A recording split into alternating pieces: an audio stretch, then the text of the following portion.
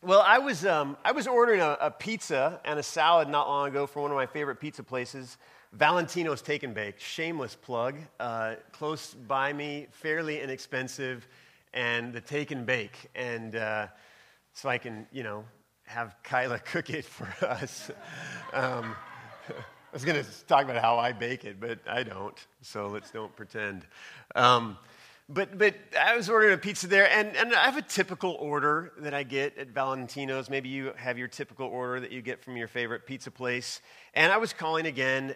Usually we get, half pepperoni and olive and half Canadian bacon to keep our kids happy. And then we get the Val Special. And so I was ordering the Val Special, and I ordered this way, I order on the phone, the guy picks up, you have Valentino's, what can I get for you? I'll have the Val Special, I said, except instead of the onions, can I get artichoke hearts? Yeah, it's no problem. Anything else? Yeah, well, instead of the green peppers, can I get fresh tomatoes instead? And just a slight hint of frustration in the young man's voice, but yeah, no problem. Yeah, we can do that. Yeah, you got it. Anything else? Well, I'd like the Canadian bacon and pineapple and pepperoni and olives. That, standard, no problem there. But I'd also like a family salad. Okay, yeah, no problem. That'll be. Oh, wait. Oh, is there something else? Yeah, well, in the family salad, instead of the mixed greens, can I have the romaine lettuce? Yeah, sir, that'd be fine. Is there anything else? Well, actually there is. Those marinated cucumbers, they are so good, but my kids don't really like them. Can you put those on the side of the salad? Yeah, sir, that'd be fine. We can do that. And the tomatoes, they don't really like those either. Can you put those on the side? Yeah, that'd be fine. And what kind of dressing would you like? Well, now that you mention it, I like one Italian and one ranch.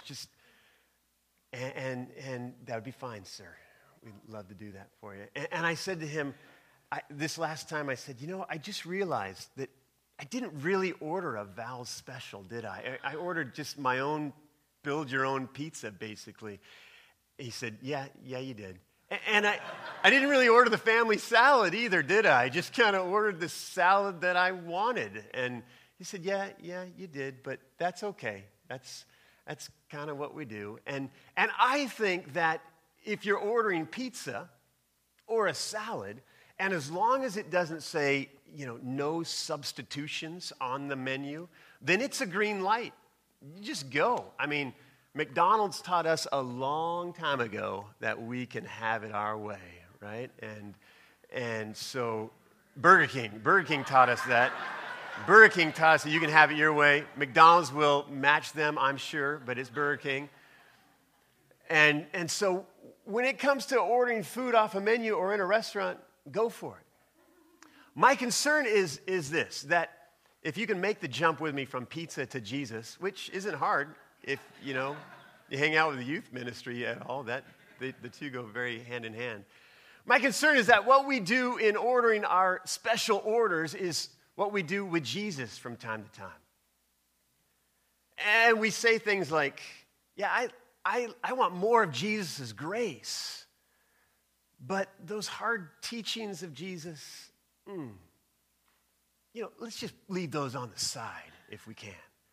I would love to talk more about the love and the mercy and the miracles of Jesus. But the judgment and the hard teachings, if we could just kind of leave those off completely, that would be better. And instead of ending up serving and worshiping the true biblical picture of Jesus, we end up serving this sort of creation of our own thinking. We've made up our own Jesus, and we happily go on from there. This is a problem. I bumped into some statistics this week. Recent research from the Barna Group reveals that 92% of American adults still believe that Jesus was a real person who actually lived. A little over 62% have made a commitment to Jesus. that they still consider important. The 92% isn't bad. The 62% we wish could be a little bit higher, and we're working to that end.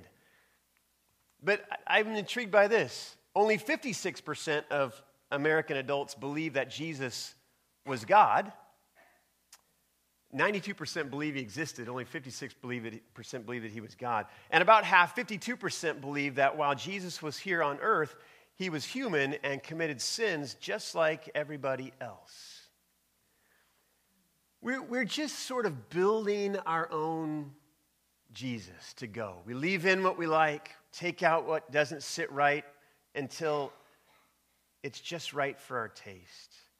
And this is a problem, and I think we can see that pretty quickly. This is a problem because if our understanding of Jesus begins to shift, then the whole Christian faith begins to crumble. If we get Jesus wrong, then friends, we get the whole thing wrong. I mean, you can't have like Christianity without an accurate biblical picture of Christ. And there's a lot of us and a lot of people in the world who are living their own brand of Christianity that has become built out of their own understanding of Jesus. Theologian Tom Oden says it like this: at the heart of Christianity is a relation to a person. It is not essentially an idea or just an institution. It is a personal relationship to Christ. And he's the one to whom faith clings and in whom faith trusts. Being a Christian, then, he wraps it up, does not mean first and foremost believing in a message. It means believing in a person. We're going to spend the next few weeks together on Sundays talking about this person. We're going to talk about Jesus. What a novel idea for a church. And hopefully we talk about Jesus all the time. And Jesus is at the center of our worship. He's the one that we gather around and the one that we want to give access to in our lives. But we're going to speak specifically about Jesus. And we're going to sort through, in particular, a few different ways that the Bible talks about Jesus. And to try to help us to get some greater understanding about who he is and what it was that he came to do. We're in the season of Epiphany, the season after Epiphanies. Epiphany was this past Wednesday, January 6th. And in the Western Church, we celebrate that day as being the day when the three kings, the wise men, came to visit Jesus. But really, the word epiphany means manifestation or making known. And it's on that day of Epiphany and now in the season after Epiphany when the Christian church, on the Christian calendar around the world and for a long part of history have celebrated and remembered what it meant for Jesus to be made known.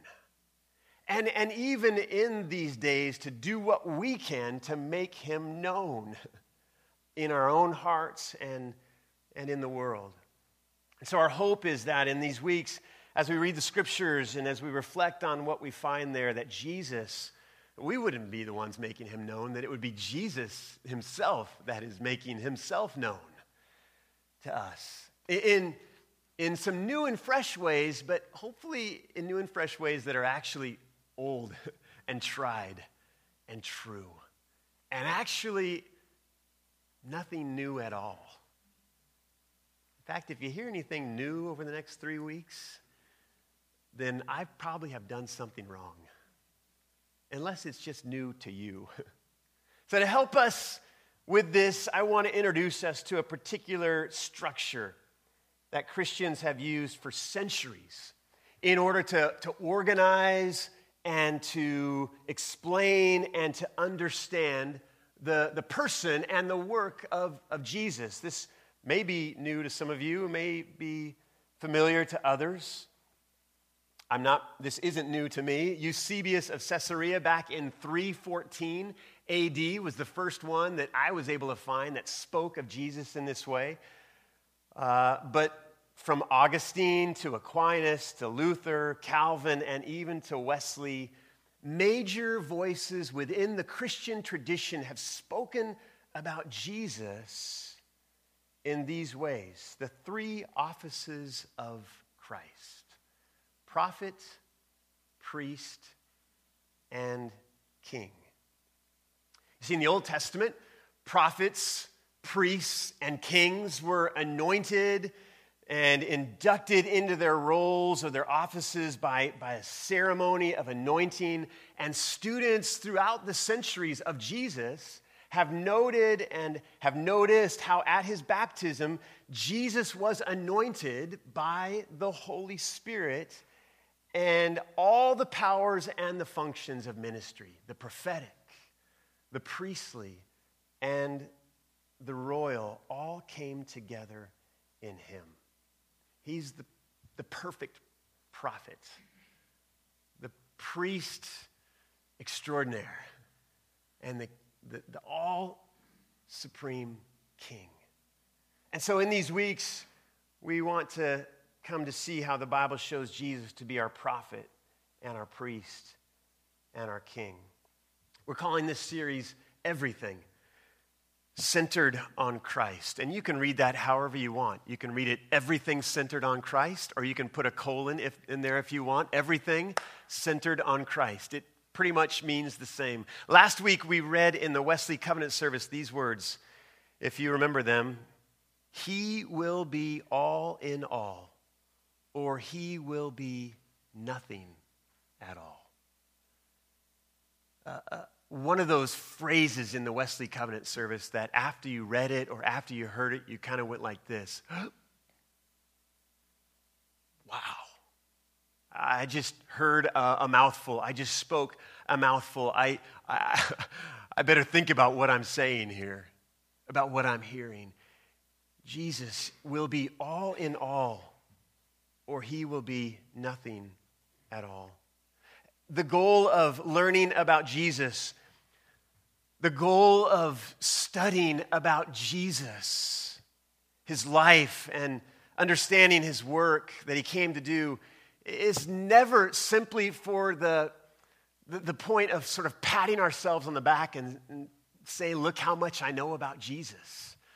Or somehow being good at Bible trivia games, or being able to spout off information about Jesus. It's always to help us to grow in our relationship to him. As the song that we just sang and learned at the offertory sung for us, to wrap our lives around his life.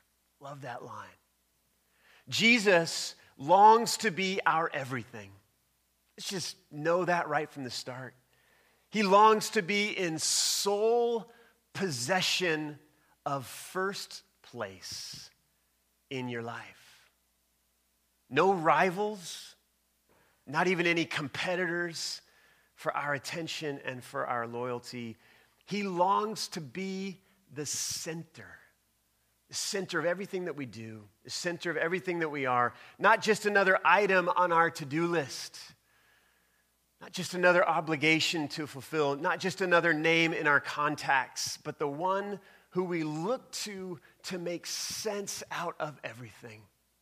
Of this graphic that Pastor Aaron made for us, just around those words, just all the stuff of life, the gear, the trappings, the things that we give our time to and our attention to. And right in the middle of it all, Christ. The one who longs to make sense out of all of these things. The one who holds everything together. My prayer, again, is that we get a clearer picture of Jesus in these weeks. The one we find in the Bible, not the build your own Jesus. And that we would allow him to find a home in the center of our lives. So let's think today about Jesus as prophet. And to do that, let's look to the scriptures. Luke chapter 4. Luke chapter 4, if you have your Bible. What does it mean for us to think of Jesus as a prophet? What if people thought about over the centuries when they've thought about Jesus as a prophet. What does that mean for us today? Well, let's stand, can we? This is an amazing passage of Scripture that I want us to read. Luke chapter 4, I'm going to begin at verse 16, or 14, actually, and read all the way to verse 30. Luke 4, 14 to 30. And at the end, I'll say, this is the word of the Lord, and you can say, thanks be to God. Reading from the New Living Translation. Then Jesus returned to Galilee, filled with the Holy Spirit's power. The reports about him spread quickly through the whole region. He taught regularly in their synagogues and was praised by everyone. When he came to the village of Nazareth, his boyhood home, he went as usual to the synagogue on the Sabbath and stood up to read the Scriptures. The scroll of Isaiah, the prophet, was handed to him, and he unrolled the scroll and found the place where this was written. The Spirit of the Lord is upon me, for he has anointed me to bring good news to the poor. He has sent me to proclaim that captives will be released, that the blind will see, that the oppressed will be set free, and that the time of the Lord's favor has come. And then he rolled up the scroll. He handed it back to the attendant and sat down. All eyes in the synagogue looked at him intently. Then he began to speak to them. The scripture you've just heard has been fulfilled this very day. Everyone spoke well of him and was amazed by the gracious words that came from his lips. How can this be, they asked. Isn't this Joseph's son? And he said, you will undoubtedly quote me this proverb, physician, heal yourself, meaning do miracles here in your hometown like those you did in Capernaum. But I tell you the truth, no prophet is accepted in his own hometown. Certainly there were many needy widows in Israel in Elijah's time, when the heavens were closed for 3.5 years and a severe famine devastated the land. Yet Elijah was not sent to any of them. He was sent instead to a foreigner, a widow of Zarephath in the land of Sidon. And there were many lepers in Israel in the time of the prophet Elisha, but the only one healed was Naaman, a Syrian. When they heard this, the people in the synagogue were furious. Jumping up, they mobbed him and forced him to the edge of the hill on which the town was built. They intended to push him over the cliff. But he passed right through the crowd and went on his way. It's the word of the Lord. Thanks be to God. You can have a seat. To be a prophet means to be one who speaks God's words to humanity, God's thoughts, to be a mediator of God to his people, to be this one who stands with God and speaks to his people. Moses was the first great prophet in the Old Testament. There were many others to follow: Samuel, Elijah, Isaiah, Jeremiah. The list goes on. These who became the mouthpiece of God to the people, who spoke the words of God, the thoughts of God, the ideas of God, who called the people back to God, who represented God to the people. Here in Luke 4, we have an amazing picture of Jesus living into this prophetic role himself. The difference, of course, is that Jesus was not only God-inspired, as were all the other prophets of the Old Testament, but Jesus was God incarnate. Jesus was God himself, representing the Father to the world that he had created. He spoke with authority like no other prophet had ever known before. So what is it that Jesus did in his role as prophet? Well, I want to put some things up on the screen for you today. You can write these down or just allow these to be things that kind of remind you or spark in you some thinking. First of all, Jesus came to reveal divine truth to humanity. It's a little small. Hopefully you can see that. Jesus came to reveal divine truth to humanity. Revelation, to teach the people who God was. Luke tells us in that passage at the very beginning of verses 14 and 15 that Jesus taught regularly in the synagogues and was praised by everyone. We need to know and we need to remember that this was the way of Jesus. That not only did he meet people on the streets and out in the neighborhoods and work with them, but he went right into the synagogues and he taught and he taught and he explained. And he tried to break down who God was to the people who would have ears to listen. First and foremost, the Bible tells us that Jesus came as a prophet simply to teach, to reveal to us the truth about God, to reveal God and his truth to us. I am so glad that he did. Left to ourselves, just think where we would be. I mean, nature gets us part of the way. Nature, the Bible tells us, reveals God's glory. It speaks about who God is. But Jesus had to come to sort of fill in the gaps, to show us and to reveal to us just who it was that God is. Left to our own selves, without Jesus to come and speak this truth to us, we're left in darkness and we're left in ignorance. We're left to wander around, trying to figure things out. I am so glad that Jesus came to reveal God and God's truth to us, to speak to us and to teach us, to give us the details. John 1:9 isn't on the screen, but just this little verse reminds us these words: the one who is the true light, who gives light to everyone, was coming into the world. This is why Jesus came, the one who is light, to give us that same light. Colossians 1:18 tells us that Christ is the visible image of the invisible God. Christ came to reveal God and God's truth to us in a prophetic manner. And to that I say amen. This is why Jesus came, to teach us about God, to reveal God to us. His words taught us the ways of God. His words taught us the ways of God. When he came into that synagogue that day, Luke tells us that he taught with authority. Everyone hung on his words. I love that image, that scene when he finishes reading from the scroll of Isaiah and he hands it back to the attendant, and you can just kind of imagine the attendant reaching out to take it with quivering hands. And Jesus sat down, and the whole place, he had a reputation, friends, and the whole place just hung on his words, just waiting to hear what was going to come from his lips next. And as he spoke, the first things that we're told after he spoke was that they were amazed by his words, the gracious words that came from his lips. His words taught us the ways of God. His life demonstrated the character of God. Not only did Jesus reveal the truths, the divine truths, by the words that he said, but by the life that he lived as well.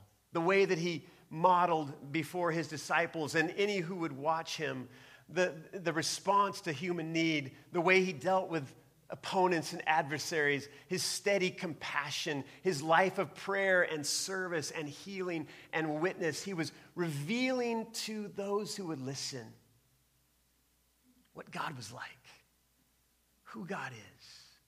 If we want to know what God is like, we can look to Jesus.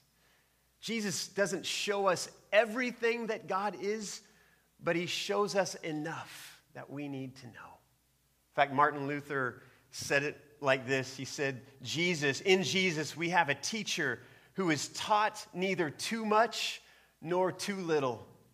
He has taught me to know God the Father, has revealed himself to me, and has also acquainted me with the Holy Spirit. He has also instructed me how to live and how to die, and has told me what to hope for. What more do I want? I think of some of my teachers across my life. Some have done a better job than others at making the subject material come to life. Are you with me? You can think back perhaps to some of your teachers. I think of a couple of my teachers from high school, though, who not only embodied the subject matter that they were teaching, or not only revealed it by the words that they used, the classes that they taught, but by the way that they lived. One was my Spanish teacher, my freshman year in high school, and my sister was actually in the class with me. And we both had this man named Peter Stone, who we called Pedro Piedra, because that's kind of how it goes in Spanish. And we thought that was funny. But Mr. Stone, Senor Stone, was this Latin American man, small, older, spoke with a heavy, thick Spanish accent as he taught us this Spanish class. And not only did he introduce us to the AR verbs and the ER verbs and the IR verbs and some vocabulary like, going to the La Playa or to the Estación del Tren. These are the places where you always go in introductory Spanish. I don't know why you go to the beach and the train station, but you always go there. But Pedro Piedra not only taught us the vocabulary and the verb forms, but he lived the language. Just by looking at him, you thought, Spanish. This man is Spanish. And he exuded a love for the language and a love for the culture that was off-putting perhaps to some, but it was enough to suck a few of the rest of us into that world that we thought we might want to learn some more. Think of another one of my teachers. I grew up in the Bay Area, and this guy was my senior year government teacher and economics, government and economics. And his name was Mr. Spoden, Jeff Spoden. And I remember Mr. Spoden. I still friends with him on Facebook. And he was about the biggest liberal you can potentially find when it comes to government. I mean, he was straight out of Berkeley. And I don't want to, pigeonhole the Berkeleyites too much. But if there is a person from Berkeley, it was Mr. Spoden. And he did his best to teach us government from just a neutral stance. But without a doubt, every so often, something would come out that would remind you of just where Mr. Spoden stood on political issues. And that was okay. For me, anyway, and for I think most of the people in our class, because he was not only teaching us about the houses of government and about the checks and balances and about all the things that we needed to know about how our government and economics work in the United States, he was also teaching us that it was good to be a part of the process. It was good to take a stand. This was a discipline that you could invest yourself into and find real meaning and significance and joy in even. It wasn't just teaching us government. He was living us government. This is what Jesus did prophetically about the kingdom of God. He not only taught about it, he not only told us who God was and what he was up to, but he lived it. He showed it. He spoke and he was about who God is. And he spoke that prophetically into our lives. He came to reveal that divine truth to us. The second thing that Jesus came to do prophetically that we see in this passage is that he came to proclaim God's plan of redemption. He came to proclaim. Not only was he a teacher, but Jesus, my friends, say it with me, he was a preacher. I mean, not only did he teach and inform and instruct, but he inspired and he motivated and he gave life and he sent out and he did all these things that every great preacher aspires to. Again, that scene of taking the scroll, reading from Isaiah, sitting down, and everybody looking at him, and those simple words, today, this passage, this prophecy is finding fulfillment. This incredible word that he had spoken, this incredible message that he had given, that he has sent me to proclaim that captives will be released, that the blind will see, that the oppressed will be set free, and that the time of the Lord's favor has come. Jesus had come not only to show us God, but to announce to us that God was doing something new. God was doing something new in the world. He was changing history in Jesus. His kingdom was now coming to earth. He declared, first of all, God's will for our lives. Jesus declared that God was doing something new, that he was creating a new way of living. When we think about the Sermon on the Mount, here's Jesus speaking in a prophetic way, talking to those who would listen, to any who would hear about the new world and the new way that God was bringing about. This new will that God had for our lives, that we would live lives that are pleasing to him. Not declaring God's will for our lives in terms of our vocation or in terms of who we're going to marry or where we're going to live, but declaring God's will for our lives, that we would be in relationship with him, that we would live lives that are pleasing to him. Listen to what he said in Matthew chapter 5. Don't misunderstand why I have come, Jesus said. I did not come to abolish the law of Moses or the writings of the prophets. No, I came to accomplish their purpose. I came so that the law might find fulfillment, that your lives might be radically different, that our way of interacting with one another and in the world might be totally transformed. I tell you the truth, until heaven and earth disappear, not even the smallest detail of God's law will disappear until its purpose is achieved. This was the hope. This was the expectation that Jesus was declaring. This was the possibility that God was making possible. Don't misunderstand, Jesus said. He came to declare God's will for our lives. And in declaring his will for our lives, he announced this amazing good news. He came to announce the good news of salvation. The scripture was now being fulfilled in Jesus. Not only did he call us to this new life, but Jesus himself came so that we might have this life. John 10:10, when he says, I have come that you might have life, that you might have it to the full, might have it abundantly. This is why Jesus came. I was thinking this week about some of the times when I have just heard good news. And just how it makes you feel when you hear just good news. I remember when I've told this story, so I won't tell the whole thing, but when I was speaking at a youth camp, and Kyla called me and told me she was pregnant with our first child. And I remember I had to walk from the dining hall where the payphone was at the time. Anybody remember those?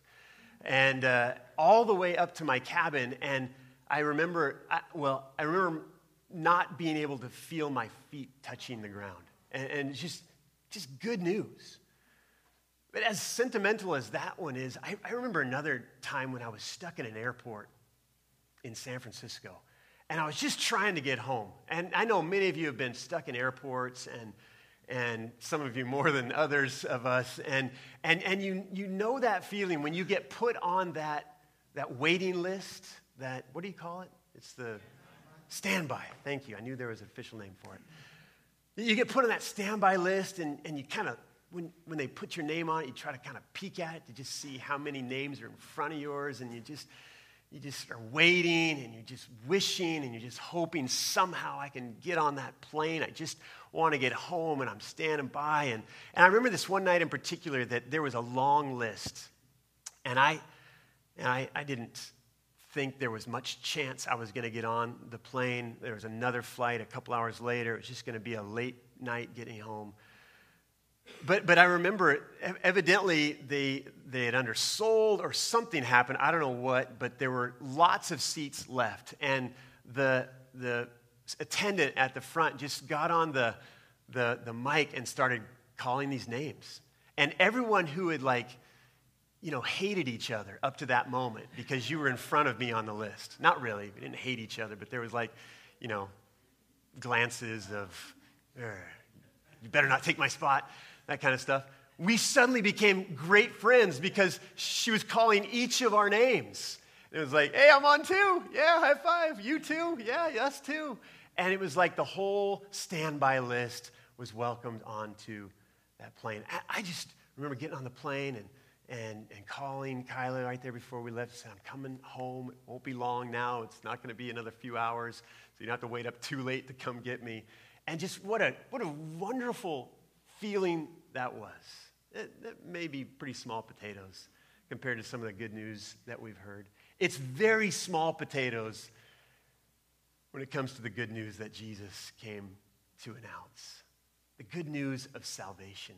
But it's similar in this regard that every single person who awaits it and longs for it and hopes for it, it's available. And I can just hear Jesus saying, you know, that the blind eyes made to see, the oppressed being set free, the slaves being set free.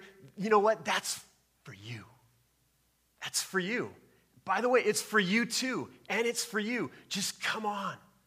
Come on, everyone. This good news of salvation that Jesus came to announce. Well, here's the last thing from this passage. Jesus came to call people to faith. Jesus didn't just introduce us to God. He did that. World, God, me. I am prophetically introducing you to the Father. He didn't just come to introduce us. He didn't just come to announce what it was that God was doing, as if this great announcement that could be made that we could all just kind of stand and be impressed by. Jesus came to call us to respond. First of all, to God. Secondly, to his invitation of salvation. I'm struck, and hopefully you were too, by the kind of the finalization or the finish of that passage that we read after Jesus makes his pronouncement, and the first line of the people, they say they were really amazed by the gracious words that came from his mouth. And then suddenly, like, it just takes a wrong turn. It just goes bad. And I want to make sure I get their words correctly there.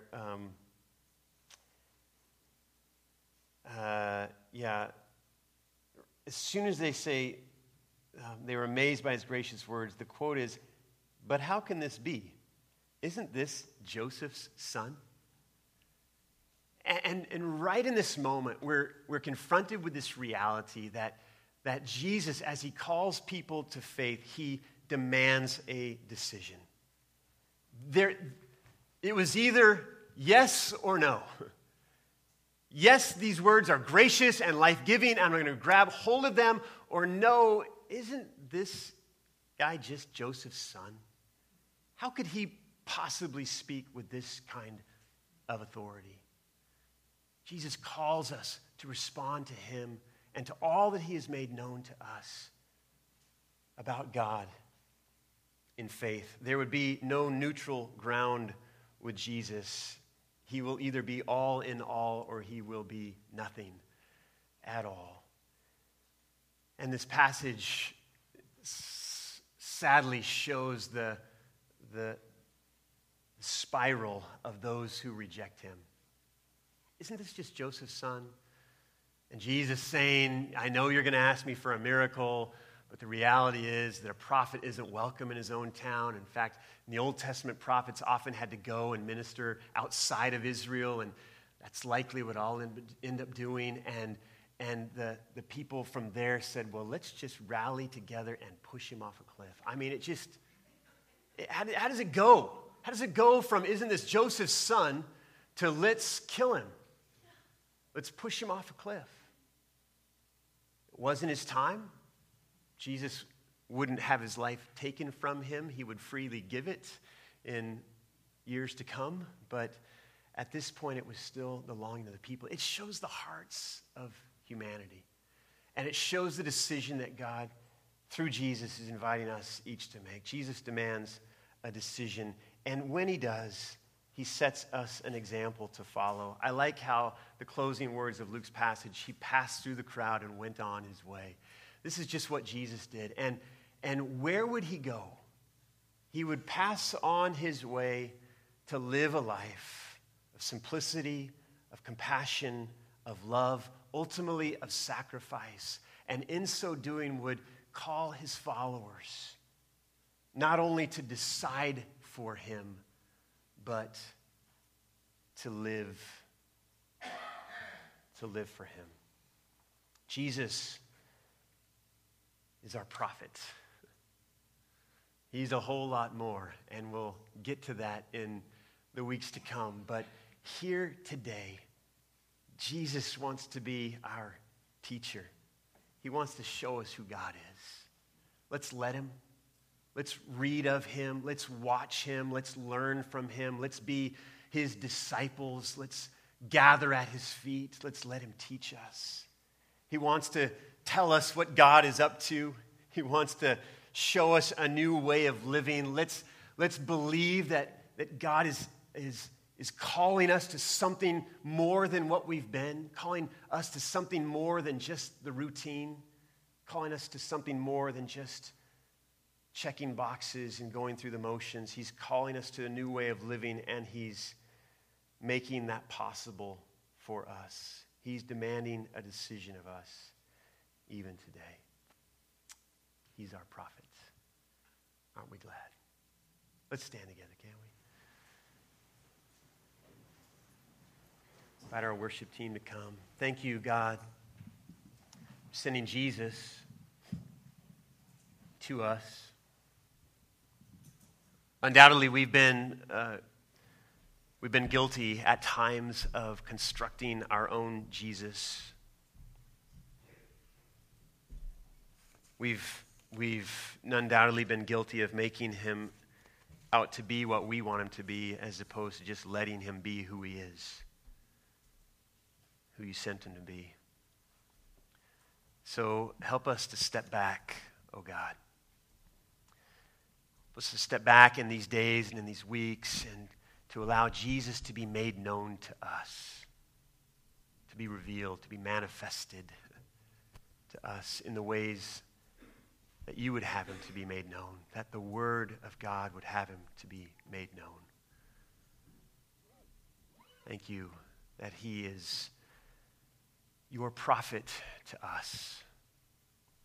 May the words that he has spoken, the life that he has lived, the invitation that he has given to each of us, may it sink a little more deeply into who we are today. And may we respond with gratitude, and may we respond with obedience. There are some here, perhaps even today, as we sing this last song, you may need to just reflect for a moment just to see where you stand with Jesus today. You may need to just kind of open your ears to a different level and maybe set your heart in a little bit of a different posture. And knowing that Jesus wants to speak to us, to show us and to invite us and to call us, we may need to hear him a little bit differently here this morning.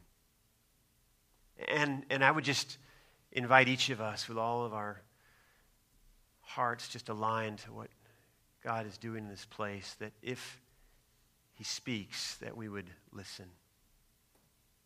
And when we hear, that we would respond.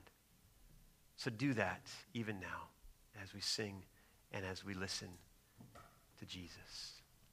We thank you, God, for your touch and for your presence here with us now, and we worship you.